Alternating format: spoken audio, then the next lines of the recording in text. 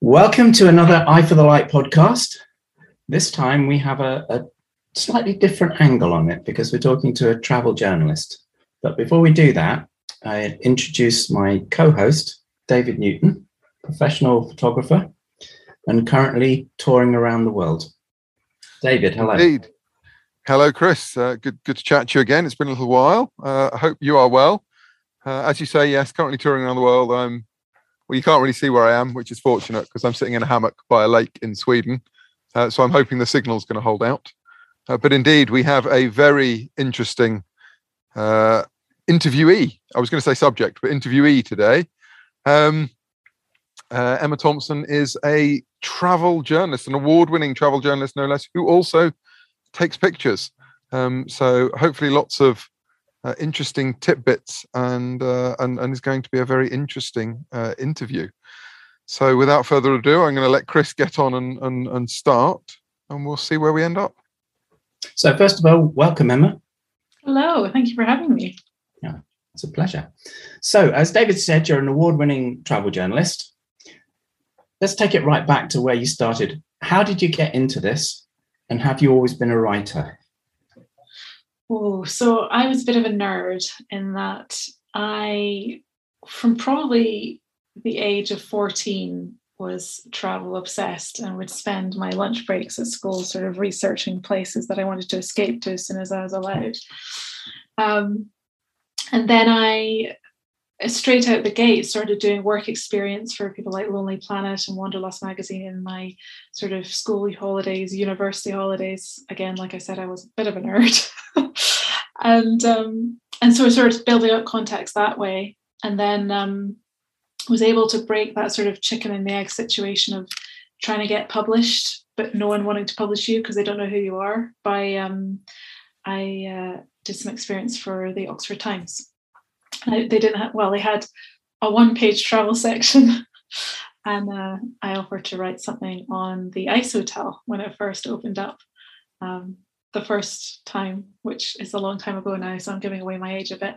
But and so I wrote a piece on that, and that sort of broke the stalemate, and things went from there, really. So was that your first writing job, or were you writing with Lonely Planet and the other work experience stuff you were doing? Work experience, they give you tidbits and stuff, and I think for Wanderlust they were kind and they let me do sort of some Q&A answers, but it wasn't enough to it wasn't like an article. It wasn't enough to say, oh, look, this is what I can do. So yeah, that was one way of breaking it. And I also set up a travel section for our student newspaper. I mean, I cringed to read what I wrote then, but it was good back in the time. Well, we all hope to get better with age. Yeah, fingers crossed. So that was your first break, and how did it then blossom from there? So then I got lucky because one of the last work experience placements I did was with Brat Travel Guides, the guidebook publisher. And just as I was finishing, they offered me a job.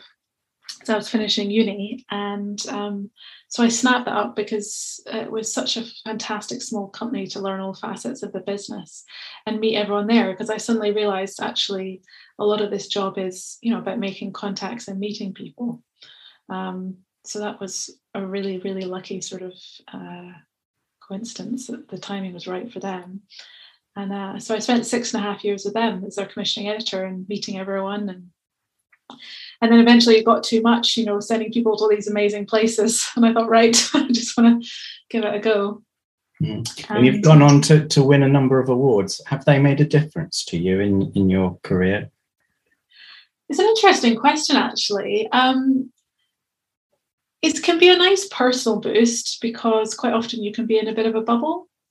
And it's nice to know that at least some people are reading what you're writing. So that it is nice. And yes, it can be a bit of a CV boost, especially if you're working with newer, bigger clients, to say, oh, this and this, and they'll try to be a bit more trustworthy of your work. Okay. I'm going to jump in here. I'm curious to know, obviously you said you spent time as a commissioning editor sending people off, and then you decided to get out in the field yourself. You've obviously kind of traveled fairly extensively, I'd imagine. Kind of comes with the territory. Where's been your most adventurous trips, if you had to think back? Oh, for work or just because I actually anything. Brat. I mean, travel is travel, whether you're traveling for work or personal. What do you consider, a great trip, a really adventurous trip? So I left Brat to join a world first expedition crossing the Skeleton Coast in Namibia. This opportunity came up through the Royal Geographical Society, and it was just a once in a lifetime opportunity. So yeah, that's why I handed in my notice with them. And funnily enough, I didn't actually take many pictures that trip. I was just surviving, trying to get through it. But it was, it was really tough, but incredible landscapes, sort of. I'm not sure if you're sort of familiar with that coastline, but it's really famous for all its shipwrecks, because the Benguela current comes from up from Antarctica, and this cold current meets the heat of the desert, and it creates this very misty, desolate, very harsh coastline. So that was an incredible experience. And then I have to say one of my favorite trips was probably to Sudan. And then where else? Benin was really fascinating. And it's one of the times where I actually wish I was traveling with a full-time pro photographer, because some of the experiences sitting in on voodoo ceremonies would have just been incredible. And I was too busy sort of scribbling at the time to try and get it all done in photography. So it would have been good. That leads me into an interesting question, actually. Obviously, as a photographer traveling, it's taking pictures all the time, but as a writer traveling, you're making notes. Are you mentally pre-writing what you're going to say, or is it just notes that you then flesh out later on? So I try not to go with too many preconceptions, because it can keep you a bit close-minded to things that unravel on the road. I do have a terrible memory, so I do have to scribble as I go. I know some people have this incredible ability to then just write up their notes in the evening, in their tent in the evening or whatever. But no, I very much have to pen as I go. So it's always a bit of a juggle. Interesting. Do you find, and I'm probably projecting myself now onto this, do you find that in some way slightly engrosses you in the moment, but also isolates you from the moment, because you're trying to make your notes at the same time as experience it? I'm thinking, like, when I'm taking pictures and I'm traveling, I'm slightly isolated because I'm looking at it through a lens, but at the same time I'm more engrossed in it because I'm really concentrating hard on it. It's an interesting point. I suppose, with photography, you always have to have your eye up to the viewfinder. I've sort of perfected the art of being able to write without looking at my notepad. So I can sort of maintain eye contact with someone when I'm interviewing them, or if there's something, if there's like a festival going on, where I can always keep an eye on what's going on. So slightly easier, I guess, from that perspective. Is there a particular aspect of travel that you like to focus on? Obviously, you said interviews or festivals or whatever. Is there something that really gets you going, and something you really want to cover, be it environmental or whatever it might be? Yeah, so one of the things I'm really passionate about is, as you know, probably the Foreign Office, they're very slow with their warnings about places, and it can be a real sort of detriment to those countries where the warnings stay in place far longer than necessary. So I quite like going back to places that have been affected by sort of political upheaval or natural disaster to try and get people back into those areas, because, as we all know, tourism is a huge income earner for so many. So it's nice to sort of get back on the ground as soon as possible. So that's the places I like going to.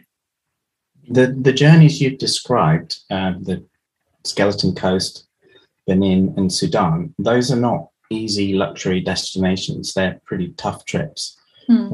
What inspires you to do them? Are you commissioned first, or do you then try and find a story when you sell a story when you get back?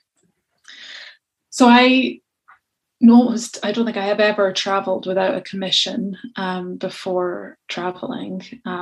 Quite often I'll pick up other stories while I'm out there, but it's good to have 2 or 3 commissions under my belt before I go. That's a good question, because editors can be quite shy to cover these destinations. So for me, it's always a balance of perhaps covering something a bit more mainstream to then sort of pay off, being able to do something a little bit more off the beaten track, so to speak, later on. So it's sort of a bit of a juggle. Hmm. And were any of those kind of led by you? Did you choose those destinations and then try to? Oh yes. I mean, I'd love it if an editor came to me and said, "We want you to go to Benin." No, it's. I'd say for most of those emerging or recovering destinations, I'm pitching sort of 80% of the time, maybe 95%. It tends to be the more established places where the editors come to me and say, "Oh, can you do a piece on Canada or France, Italy?" You know, the perennials. And where do you get your inspiration from? Like, as in, you know, these are emerging destinations. It's not like there's a lot of people going to them. Where do you get your ideas for stories, or how do you come up with what you're then going to pitch? Yeah, it's a real mix. So, I mean, I'll also keep an eye on news headlines and things that have been happening there. It can be random, just speaking to contacts of someone who, you know, quite often it's grassroots tour operators that are sort of being quite intrepid people, like, you know, Untamed Borders, where they, you know, go off to Afghanistan and Iraq, or it can be all manner of things. That's the thing. It's you're trying to keep a finger in lots of different pies. What's the expression? Who's the writer here? Pulses. Oh, yeah. So in recent years, you've gone on to speak and to appear on radio and TV. Was that pretty nerve-wracking the first time you did it? And how have you coped with it since then? Yes, because I've always been told my Scottish accent's fairly unintelligible. But no, when I first did public speaking, yes, I was very nervous. I remember when I was at Brat, we started giving travel writing weekends, and I think I must have downed a bottle of, do you know that rescue remedy? It calms nerves. I must have downed about 4 bottles of it. And but then, you know, as you say, practice, and now it's fine. And I think the last time I really got nervous was, I was hugely excited. I got invited to speak at National Geographic headquarters in Washington when I came back from traveling along the length of the Silk Road. And then I was nervous. Yeah, it was a big deal, but it gets easier.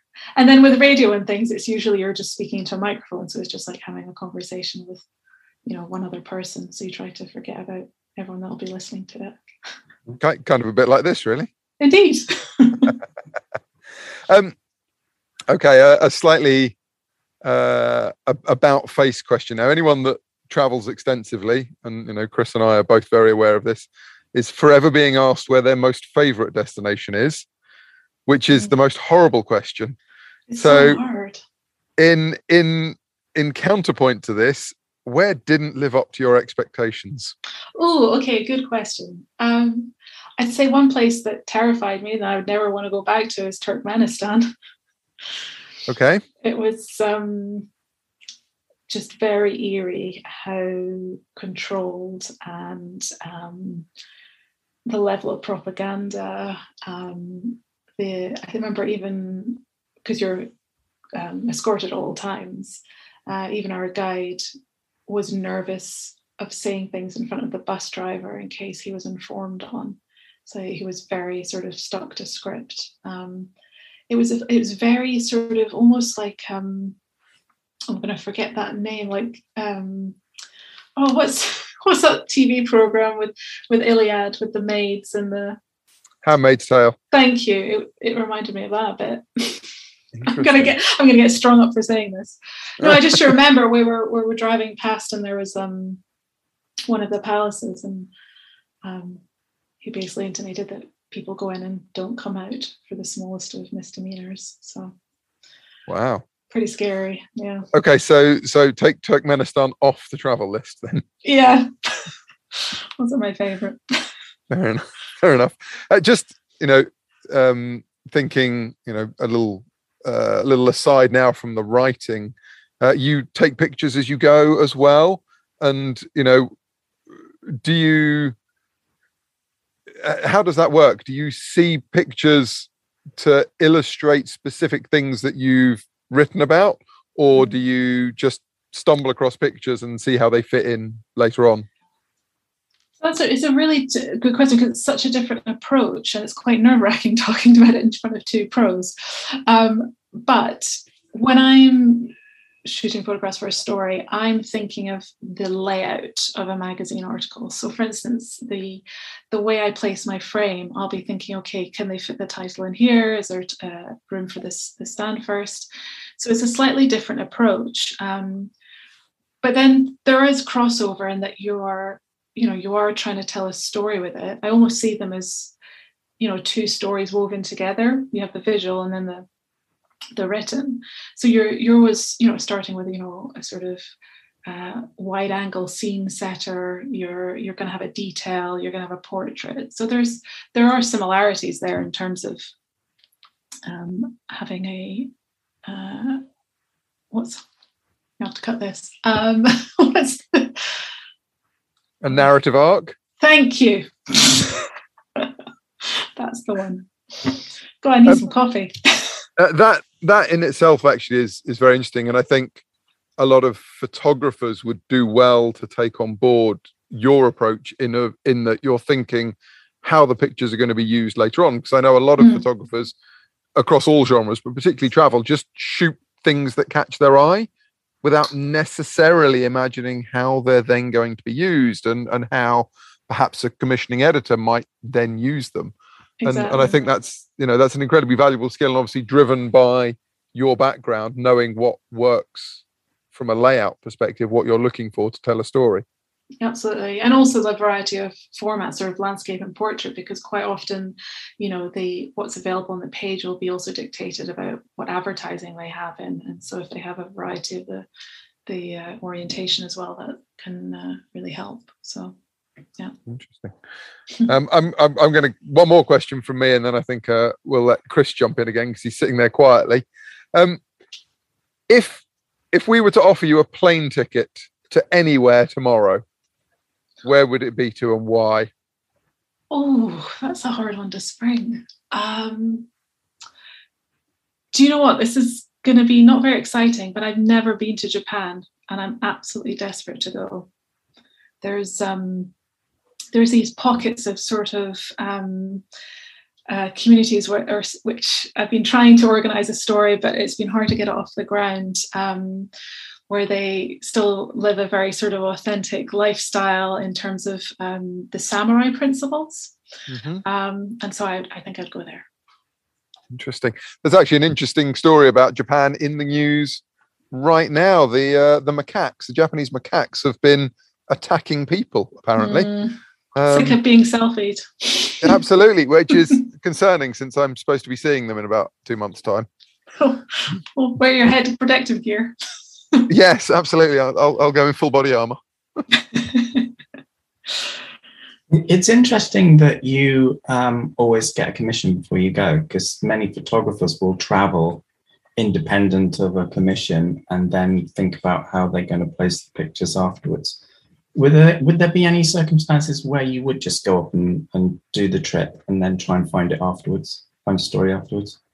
I mean, I'd love to be able to do that. It just comes down to finances for me, really. I need to make it financially. It's always a bit precarious, and it sounds glamorous, but it's getting harder and harder to making a living from travel journalism. So yeah, I think I just need that financial security. But yes, if I had the opportunity, I absolutely would, because it gives you so much more freedom and flexibility. Is your writing mainly for online now, or are you also writing for printed? No, it's mainly still print. So, and yeah, doing a bit more for the US and things like that as well. And I believe you've just put together a book, which I think is not quite out yet, but nearly there. Tell us about it. Well, this was a lockdown project. So one of the things that I sort of became sort of quite passionate about during my travels was finding quiet places.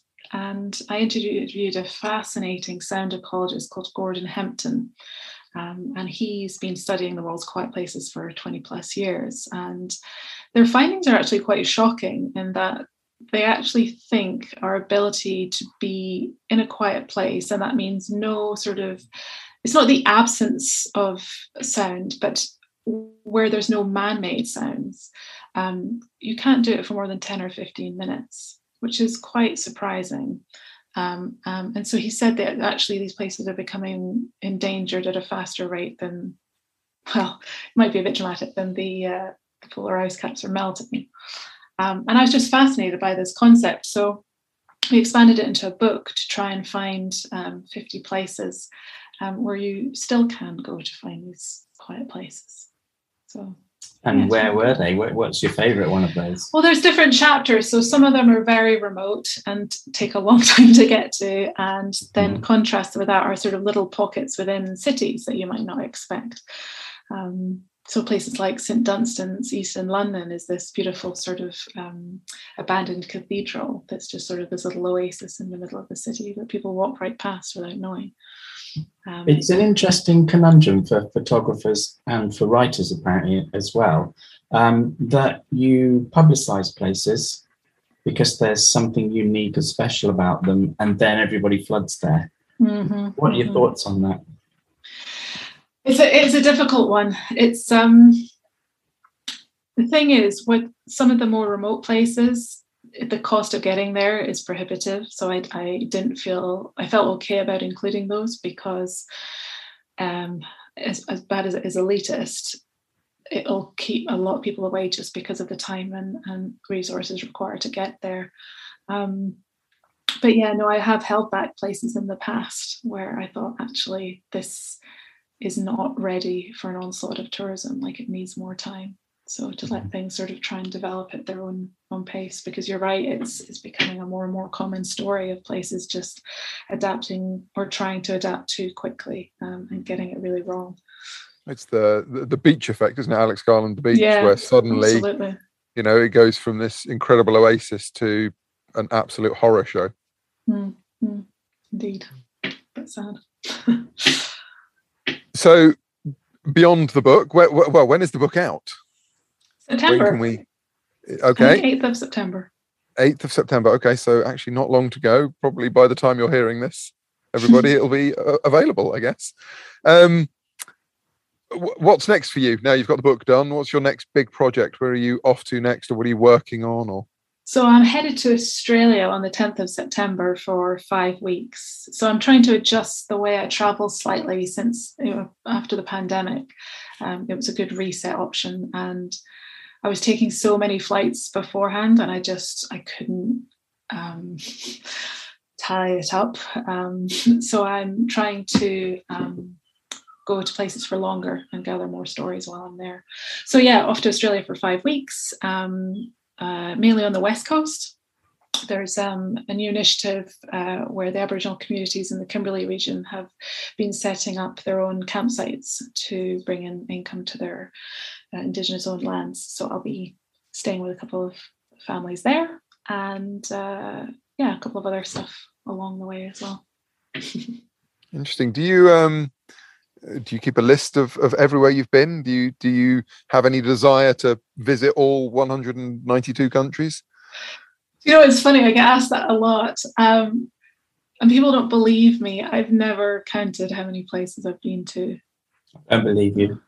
You don't believe me? Believe you at all. No. I think I'm going to have to. I think I'll just sit down and do it one day. It's just... There's an app for it. You can do it online. You can just go to a website and punch in every country. Oh, really? Oh, okay. Yeah. Gives you a list of all the countries. You just tick them off as you go. Okay, I'll do that. Weekend thing. That's like something to do when you've got a quiet 5 minutes.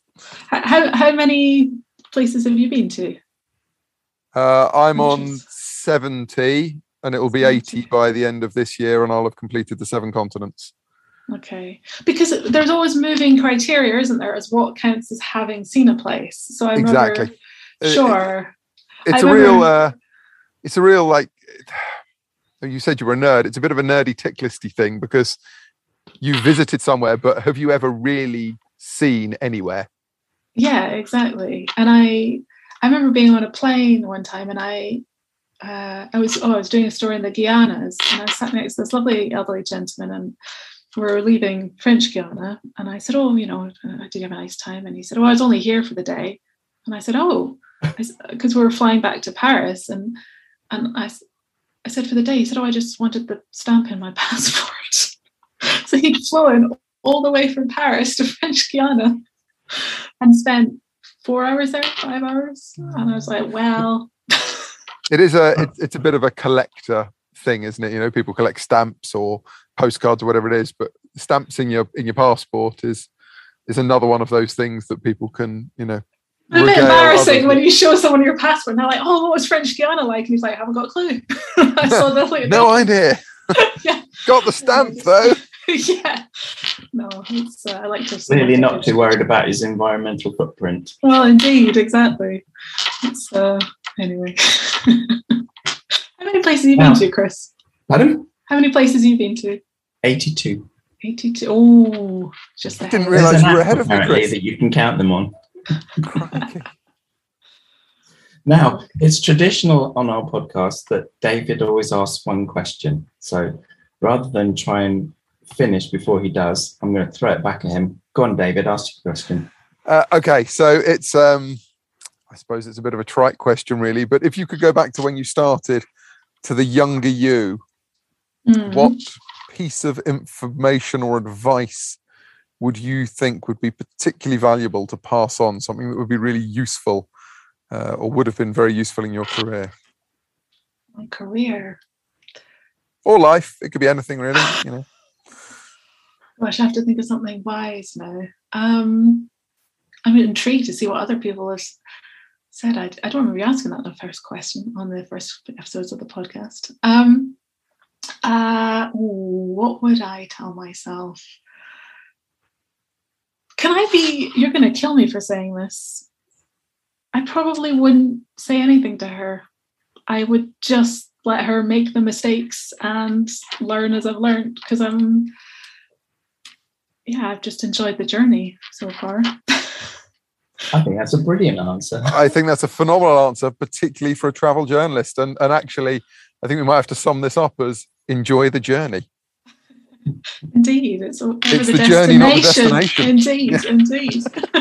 God, I've ended on such a cliche. That doesn't work well for a writer. Oh, we led you down that path. It was entirely us. I actually am I allowed to ask you a question? Both of you a question. Have you been asked, because I was interested in what your thoughts are on smartphone photography and travel? I mean, this could be a whole podcast on its own, because I bring it up because I had an interesting thing happen, and you can cut this if you want, but I had started getting backache from carrying all my equipment. And actually, when I went to the Sudan, I'd got, I think it was the iPhone 7 Plus at this point, and I sent a couple of the images using the HD to my editor at Nat Geo, and she said, actually, these are okay. So I took that, and it was quite revelatory, because one of my things that I never got around was, whenever you pull out a big camera, especially when you're in remote destinations where I tend to be, people can get very nervous. And it takes a bit of time to sort of, I usually try to keep the camera away for a while anyway, and then bring it a bit later. But people tend to just get sort of, a bit tense.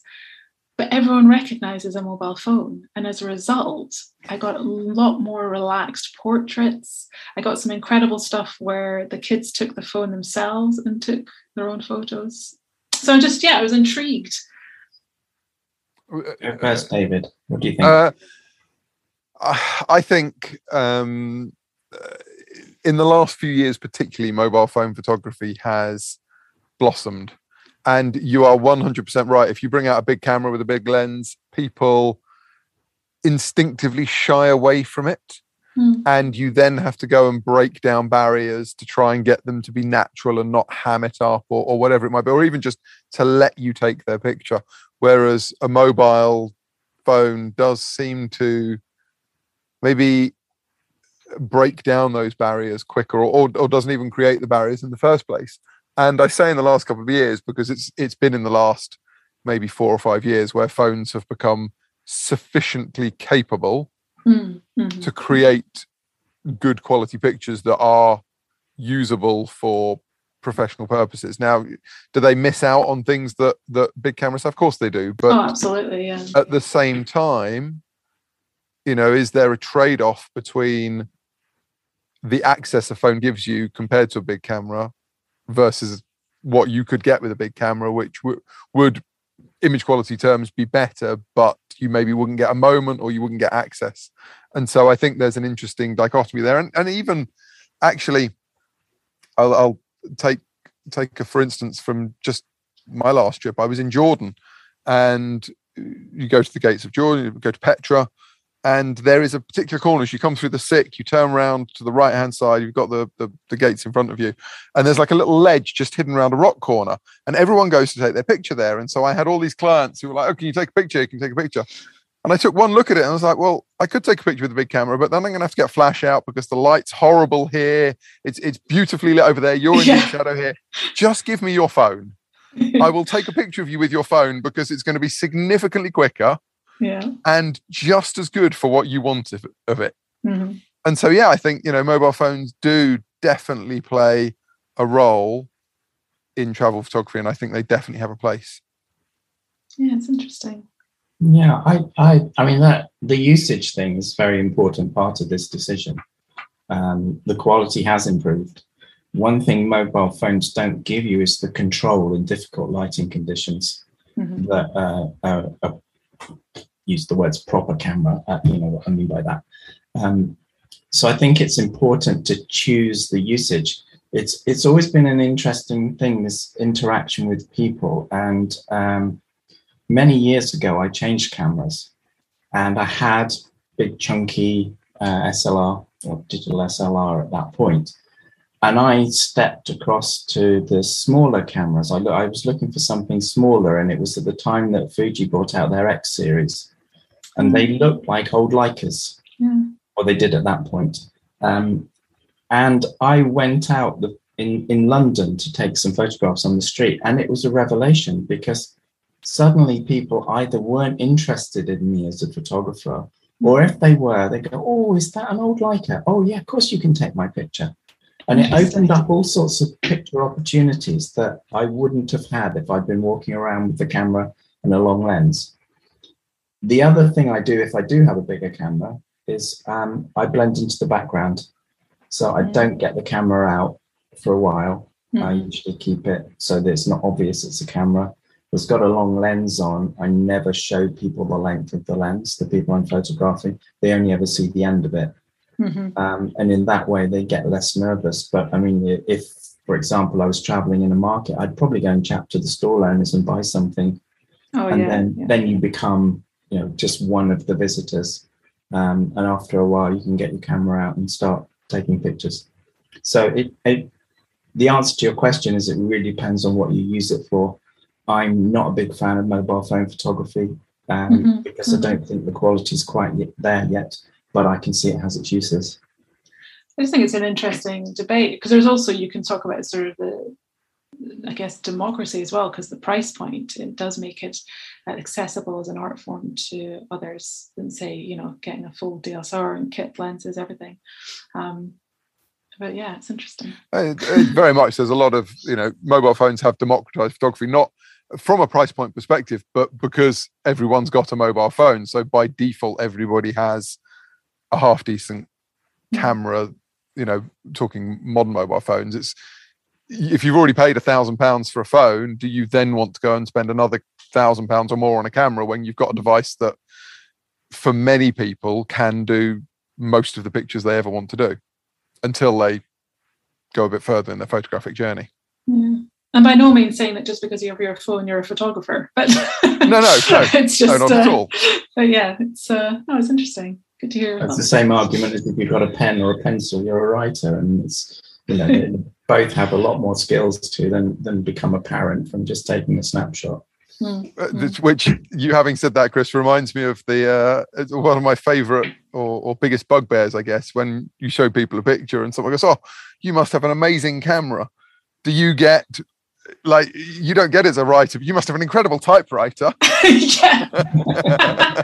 Your keyboard must be out of this world. Oh, I love that. Yeah.